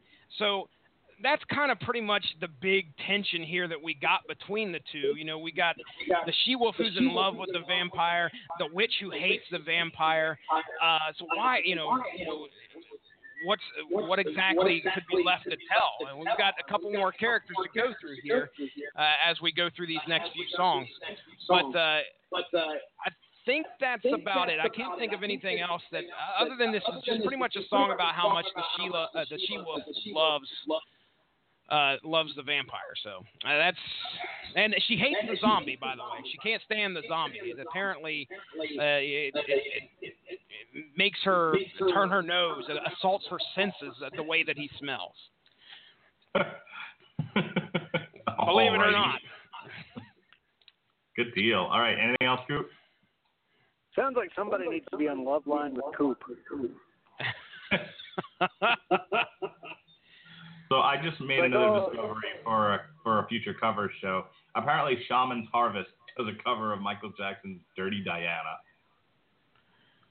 Wow, it's been a while since I heard that song. Now, here's a bit of trivia for you. Shaman's Harvest did a former WWE wrestler's theme. Does anyone know what it was? Shaman's Harvest. I do not. Coop? I got nothing. Drew McIntyre. Dude, that song was awesome. Oh That's my. part of his gimmick, bar none. There's an acoustic version of Country as Fuck. Oh, wow. I'm going to have to give that a listen later. Yeah, I've all of a sudden gotten big into Shaman's Harvest. Is there an extreme echo here? Is it just me? I think it's on Mark's in there. I don't know. I don't hear an echo. I'm not hearing you guys echo. I don't know if it's a Blog Talk Radio thing or not. Let's just try to deal with it. It's a common. I'm ready to move on, man. It is a common thing on this show for there all of a sudden to be a horrible echo. All right. This is, and the zombie says that everyone's fucking in a UFO.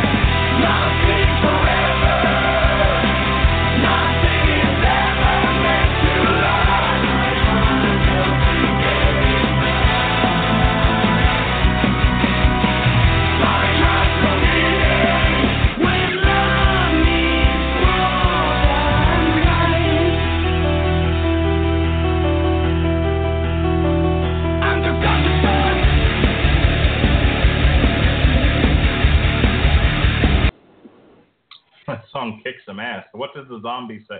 What does the zombie say?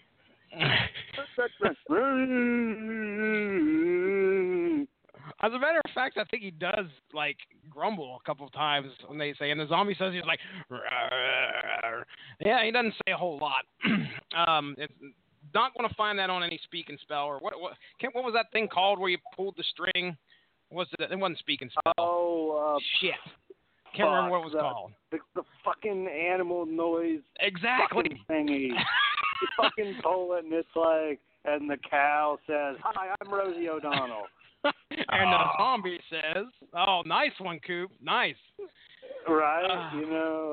She's relevant for the first time in about 10 years. And you know what? We should never let anybody forget that time WWE had Rosie O'Donnell versus Donald Trump. See, I had forgotten about it, so fuck you.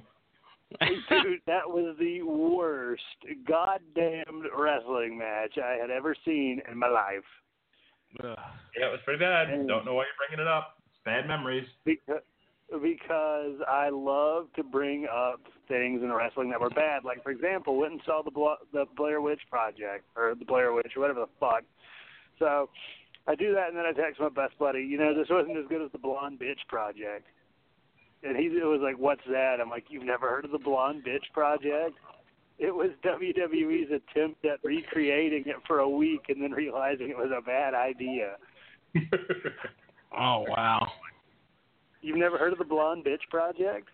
I mean, I've heard of different pornos that were based on the Blair Witch Project, and like the blonde. That certainly sounds like one. The Blonde Bimbo Project. Yeah. Yeah. This song here again.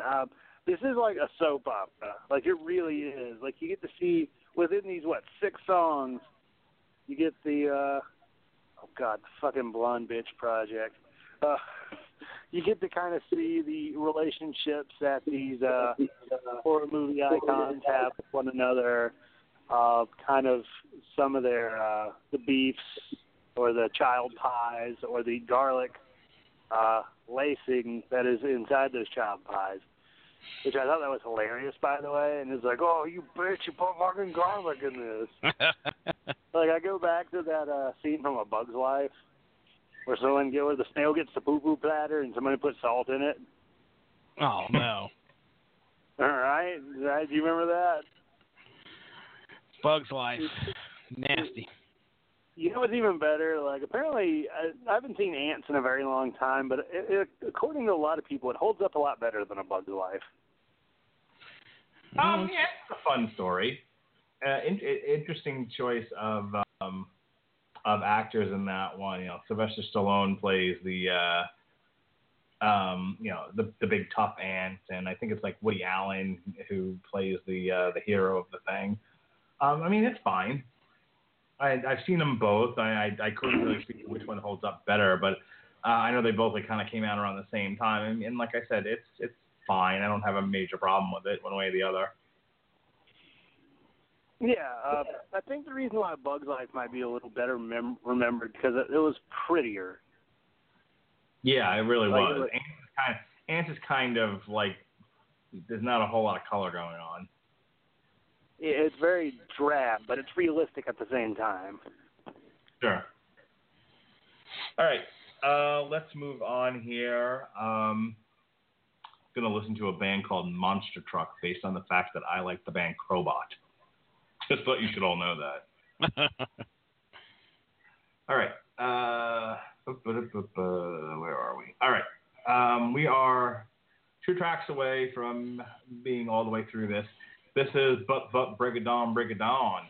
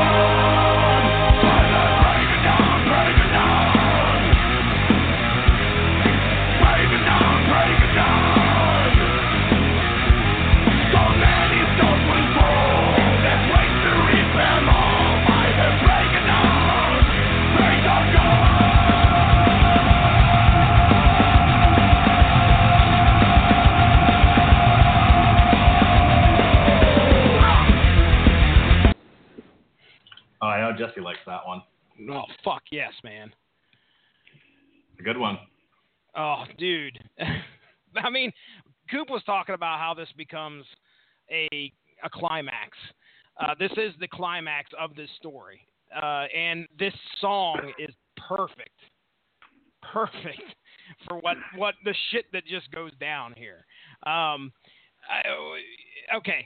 We were talking about, we've kind of brought up the story here to where this last song, we found out that the witch poisoned the dinner, which happened to be the little sister of the boy that's looking that the kid's looking for. So she poisoned it with garlic, and of course it's fucking on now. So Dracula's attacking the witch. Once he bites the witch, her own son, her own flesh and blood, her own zombie son, smells the blood and then proceeds to eat his mom. Okay? So she's dead. And as we find, throughout this song, this is such a great song because all the stuff that happens in it. As all this is going on, guess what? Just like in a classic horror movie, here comes the mob from town that know that the shit's going down at the hut, and they're coming to put an end to all this. So as all this is going on inside the house, Dracula's or Nosferatu, I keep calling him Dracula, busts open the door and stands there in front of the mob, and he's like, okay, let's bring it. So all the people, he starts attacking people, the wolf starts attacking people, and then all of a sudden out in the middle of nowhere, Nosferatu decides to go after the she-wolf. And they end up fighting in the house, and while they're fighting in the house, she gets stabbed with a silver knife. And, hey, remember the kid's sister? He's watched this all go down.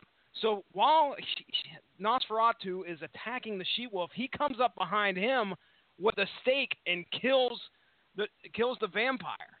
So at the end of all this, all the monsters are pretty much dead, including all the townspeople. They all got mauled at the same time. And that's where we leave. As dawn breaks, it's nothing but dead bodies everywhere, and the only person that's left alive is Billy, the kid looking for his sister. So it's this story, dude. I'm telling you what, Mark Radulich, source material.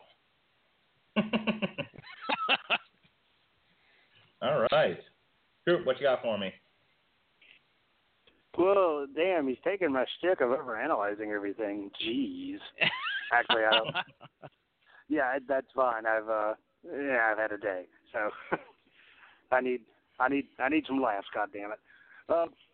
This song here, this song is pretty much like the shootout in the OK Corral. Everybody fucking shows up, starts shooting each other. It's crazy, just carnage everywhere. And it's interesting to see how all this kind of played out and broke down the way it did. In fact, actually, good little analogy for us. This is the equivalent of the end of a 6-man tag match, wouldn't you say? Bodies are strewn everywhere. Yeah. Fuck off, he must be broken in half. Stop the damn match. It's just like everybody's hitting their moves and beating the shit out of each other, and there's shit everywhere. Getting their shit in. That's right. They got to get all the big moves in, get the big move buffet. Mm-hmm. But I like that. At the end of the day, the only one that's alive is Billy. Well, a caveat to Billy. He absolutely sucks. It would be great if his name would have been Bimmy.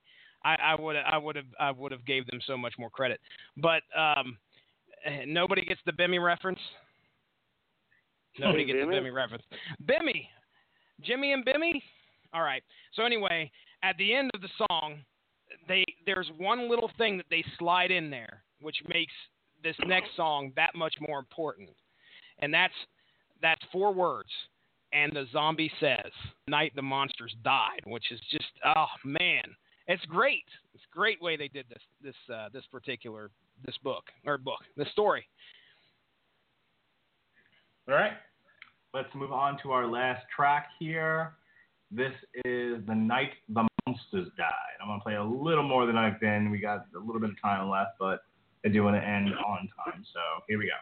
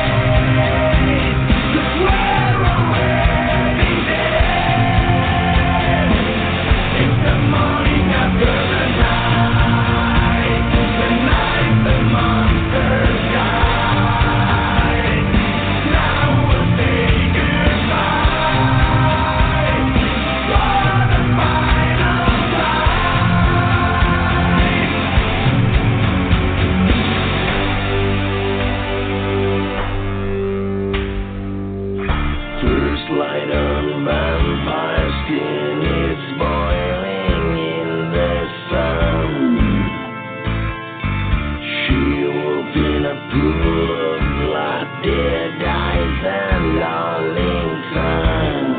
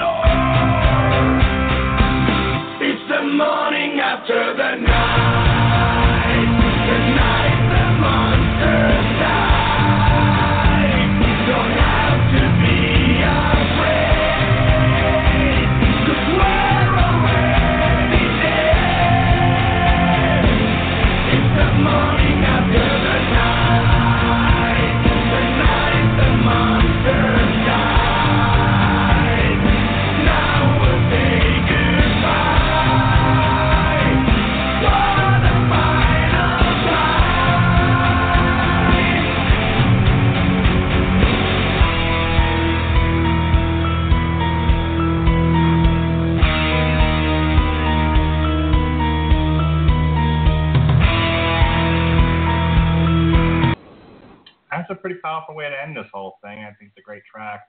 I'm just going to go ahead and give my final thoughts on the album. Looking for something that sort of represents the holiday season, that being Halloween, Season of the Witch. Just, all things scary and spooky and fun like that. I think we really couldn't have picked a better album than this to do. Oh, no way. Yeah, this is tremendous. This was really, thematically perfect. And it was a fun album.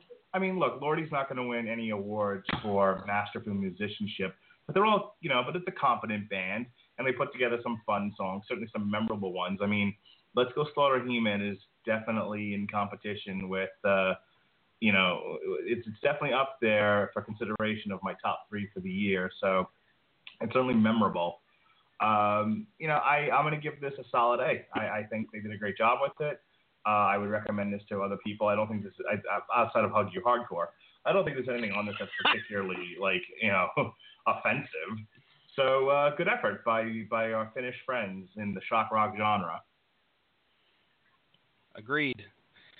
Okay, well, I mean, I'm going to tie this story together, so if anybody doesn't want spoilers, which is kind of strange, I've listened to this album 5 or 6 times, so, I mean, we're talking about some songs here. But the end of this story is just great because it's this whole song has this, this whole victory feel. Hey, evil is banished, good is triumphed, until right where Mark cut it off, right before, which is fine. It's a perfect place to cut it off because now the fact that the zombie kid bit the mom, he also, in the last song, bit the vampire and the she-wolf, too. So at the end of this song, Billy's standing there thinking everything is good to go, and then they all start waking up, but they're all zombies now. So it's just a great way to end it. You're thinking everything's all right, and then, nope, I'm afraid not. That's not the case. Really, do I have to give my final thoughts on this? I was so excited to talk about. You guys can't tell I wasn't excited about talking to. Lordi has come into my life, and it has changed things for me because this is an album. These are some guys I will absolutely be checking out in the future. So, I'm going to give this a thumbs way up. Easy grade for me. I will listen to this probably for the next, 2 or 3 months. Christmas time might come around. Throw on some Lordi. I'm very pleased. I'll go send you the link to that now. I'll share it for you on Spotify. But Would You Love a Monster Man? That's the first thing you should go check out.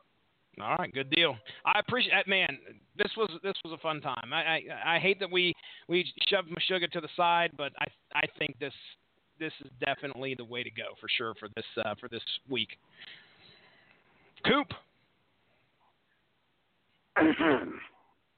The night the monsters died. Beautiful. Now they're singing bye bye there, bitch Billy boy. You were looking for your sister, now she's just now a pie. You better run from the Dracula guy, 'cause he's now a zombie and you're now fucked. And you're going to be in a pie. Oh, there you go. That's I'll wonderful. be here all week. Thank you. I had another one written out in my head that rhymed a little better, but I just wanted to get call Billy a little bitch and then reference pies. Alrighty. Hey, we've still never gotten karaoke night in the Radulich and Broadcasting household. I'm just saying. Oh. Hey, we had ample opportunity when Do You Want to Build a Snowman came out, but no. We just decided to each do it on our podcast every fucking week for 2 months until Sean Comer started getting, fucking war flashbacks from it.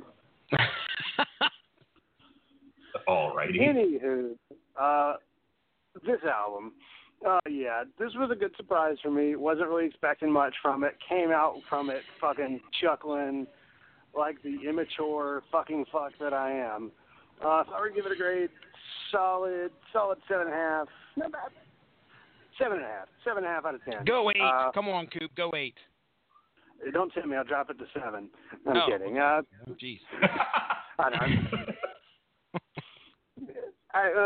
About a 7.5. Which actually, now that I think about it, that puts it in the 3/4 score. Never mind. I give it an 8. Yeah, because I started thinking about it. And you know what drives me crazy when wrestling reviewers give things like 4 3/4 stars? I'm like, shut the fuck up. That was 5 stars. Either make it 4.5 or 5. Don't give me that half-ass bullshit. Anywho. Yeah, I would give this album really blew away my expectations. Granted, there are some songs here that are filler or just don't quite get it done in terms of a real presentation, but at the end of the day, this album and this band is very much about just having a good time. We have songs about He-Man. We have songs about anal fisting, making dirty German porno, and then the Monster Squad explodes. That's wonderful. Yeah. This album is just a macabre treat. Quite frankly, there is at least one song on this for somebody with a really black sense of humor. So 8 out of 10, 4 out of 5 stars. Give it a B. There you go. Thumbs up. I'll do all of them. Nice. All right. So we hit something a little on the obscure side. I don't know how many people are into the old Finnish metal, but next week we return to something. Maybe you've heard of this band. They're called Korn, spelled with a K. It's about doo-doo. Yes, it's true. Have you hear them talk about how they got their band name? It's pretty gross. Ow, stupid cat. Okay. I don't remember drinking any corn today.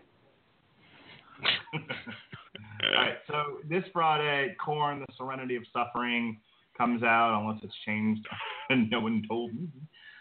We'll be reviewing it Wednesday, a week from tonight, on the 26th, unless I get a call from Cooper saying, I gotta work. So now tomorrow, Long Road to Ruin has been off for the month of September and nearly the entire month of October. We're going to take the next 2 weeks, starting tomorrow, to look at the Hannibal Lecter series. Tomorrow, we're going to look at the good ones, well, the one good one, Silence of the Lambs, and then we're going to talk about Hannibal. And Robert Winfrey is going to be on the show. So you're going to hear a lot of me going, all right, Robert, just take over the conversation, because he's the Hannibal Lecter expert. And as much as I like Silence of the Lambs, there's not a whole lot to say about it. However, Hannibal just sucked a lot of dick. It was pretty bad. Now, the following week, on the 27th, and I've never seen either one of these movies, so I will be watching them at some point in the next couple of days in preparation for this. We will be doing Hannibal Lecter Part 2, which will be Red Dragon and Hannibal Rising. And I've heard Hannibal Rising sucks even more dick than Hannibal. So, that's fun. As far as what's coming up here on the Metal Hammer of Doom. Speaking of which, November 1st, Damn You Hollywood is back. We will be reviewing the third of the Dan Brown books, I believe, called Inferno. This is the Oh, gosh. No relation to the absolutely wonderful 1980 Dario Argento horror film. No, zero. Oh God, what was the big famous one that the first movie that they did? Oh shit. The Da Vinci Code? Da Vinci Code, yes. Mm-hmm. So this is the third in that Da Vinci Code series. On November 2nd, we will be. Now, there's a lot of stuff coming out on the 28th, and I wish we could get to it all. We're going to do a couple of these as the weeks go on, but there's just not a lot of room for everything coming out. There's a new helmet coming out called Dead to the World, new Crowbar, new Dope. But the one that we will be doing on November 2nd is the New Testament, Brotherhood of the Snake. Followed by, we will get around to finally reviewing the new Opeth album, Sorceress. On the 16th is our tribute to Thanksgiving. We're going to be reviewing a real turkey. It's called Anthrax, Stomp 442. And we had a change in the schedule again. Metallica pushed back their album. It's going to be a double album, so I decided to break it up into 2 parts. We're going to do the first 6 songs on the 23rd, right before the day before Thanksgiving. And then we'll finish it up on November 30th with the second set of 6 songs. I don't know who would have needed to do that, but I figured if they broke it up, why don't we should break it up too? And maybe we'll get to hear a little bit more of the Metallica songs that way. So Hardwired to Self-Destruct, parts 1 and 2, November 23rd and November 30th. And then in December 7th, that's when we're finally going to get the Helmet Built to Last. We're going to follow that up with on the 14th. Our last review of the year is Superjoint, Caught Up in the Gears of Application. Formerly known as Superjoint Ritual, now just Superjoint. And then, because Jesse Starcher wanted it, baby, we're going to do it. Our very last show of the year, the Metal Hammer of Doom year-end spectacular, December 21st. Jesse, give us a quick preview of what people can expect on the year-end spectacular. It's a celebration. We're gonna have a good time, man. We're just gonna pick 3 of our top songs from the year that we reviewed right here on the Metal Hammer of Doom each. So Mark gets 3, I get 3, Coop gets 3, and we'll talk about stuff that happened throughout the year. I've been mulling I might have a little surprise for you guys. Just throwing that out there. Be prepared. We're going to have a good time. It's just going to be a celebration of the year. Talk about some of the fun we had. Maybe throw in a few tops or bottoms of things, such as the worst song of the year. You could probably go back a couple episodes and listen to Mark's picks already, because he decided to go ahead and make his decisions. And I think fucking in UFOs. Yeah, nothing's beating Jackal, by the way. All right, see, there you go. And we've still got like 2 months left, and we've been going weekly. So, I mean, come on. There's got to be room for something to slide in there. You never know. But it's going to be a lot of fun. I can't wait to do it. I really enjoy doing this show with you guys, and I think you guys need to celebrate yourselves every once in a while. Celebrate yourself. All right. We're going to celebrate. Dance to music, celebrate. Anyway, then after that, we're going to take a week off, and then we'll be back in January. I don't know with what yet. I don't know what new. It's different with movies. Movies, there's like release dates like a whole year in advance. So I can tell you everything that we're doing on Damn You Hollywood and Long Road to Ruin. But with music, there's a couple of releases next year.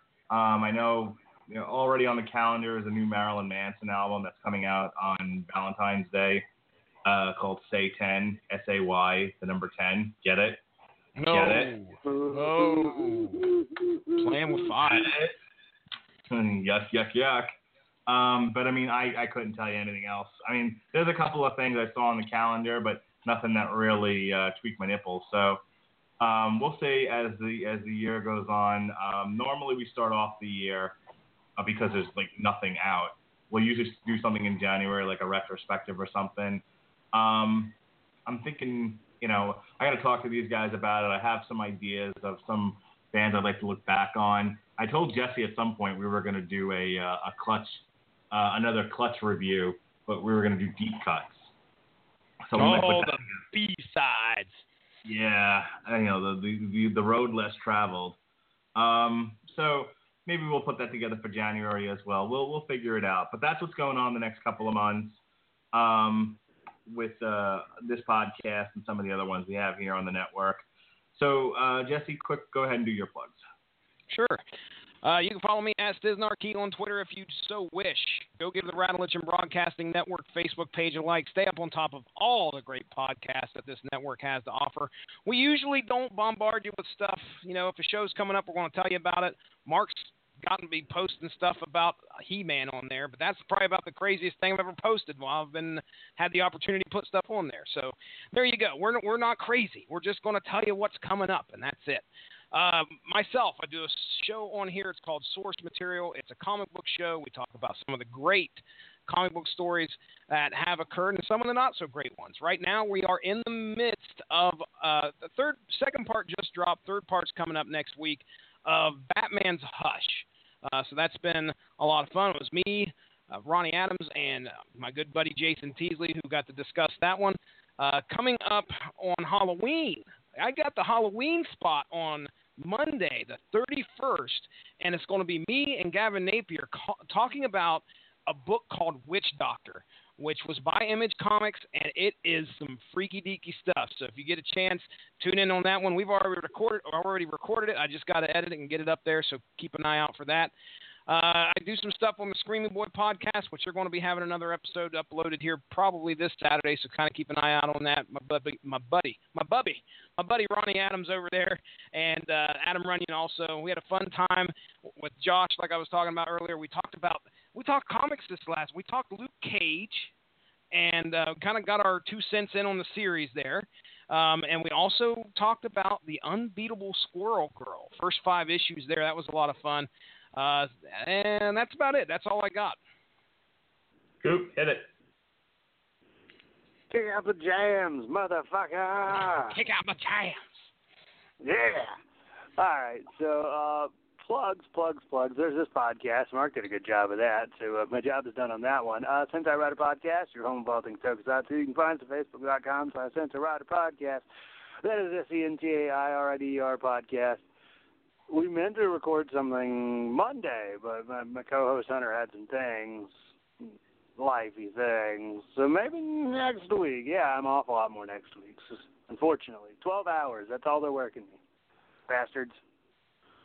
So, yeah, we'll do some Kamen Rider X-Aid, which is interesting and weird, but has a really catchy theme song that's not metal at all. Anyway, yeah, just give us a look. We're at like 610 likes because of South America. Yeah. Also, the WTMnet.com Wrestling to the Max Network. It's my buddy Sean Garmer and all of his podcasts that include his wrestling podcast, Wrestling to the Max, as well as video game and sports podcasts, which also are to the max. Oh, yeah. Dude usually, fucking does 4-hour shows. And they review everything. Seriously, they review New Japan, WWE, TNA, Ring of Honor, Lucha Underground, everything. Yeah, shout out to him for putting my show up on the website, man. That was awesome. Man, I love that guy. What the fuck? I thought somebody hit up. What was that? Mark's got the guitar out. That was a mistake on my part. Keep it going, buddy. I thought you were trying to play me off. Get the hook. He's got the hook. Oh, no. Now he's a hooker. I don't want Mark as a hooker. No. What would his wife say?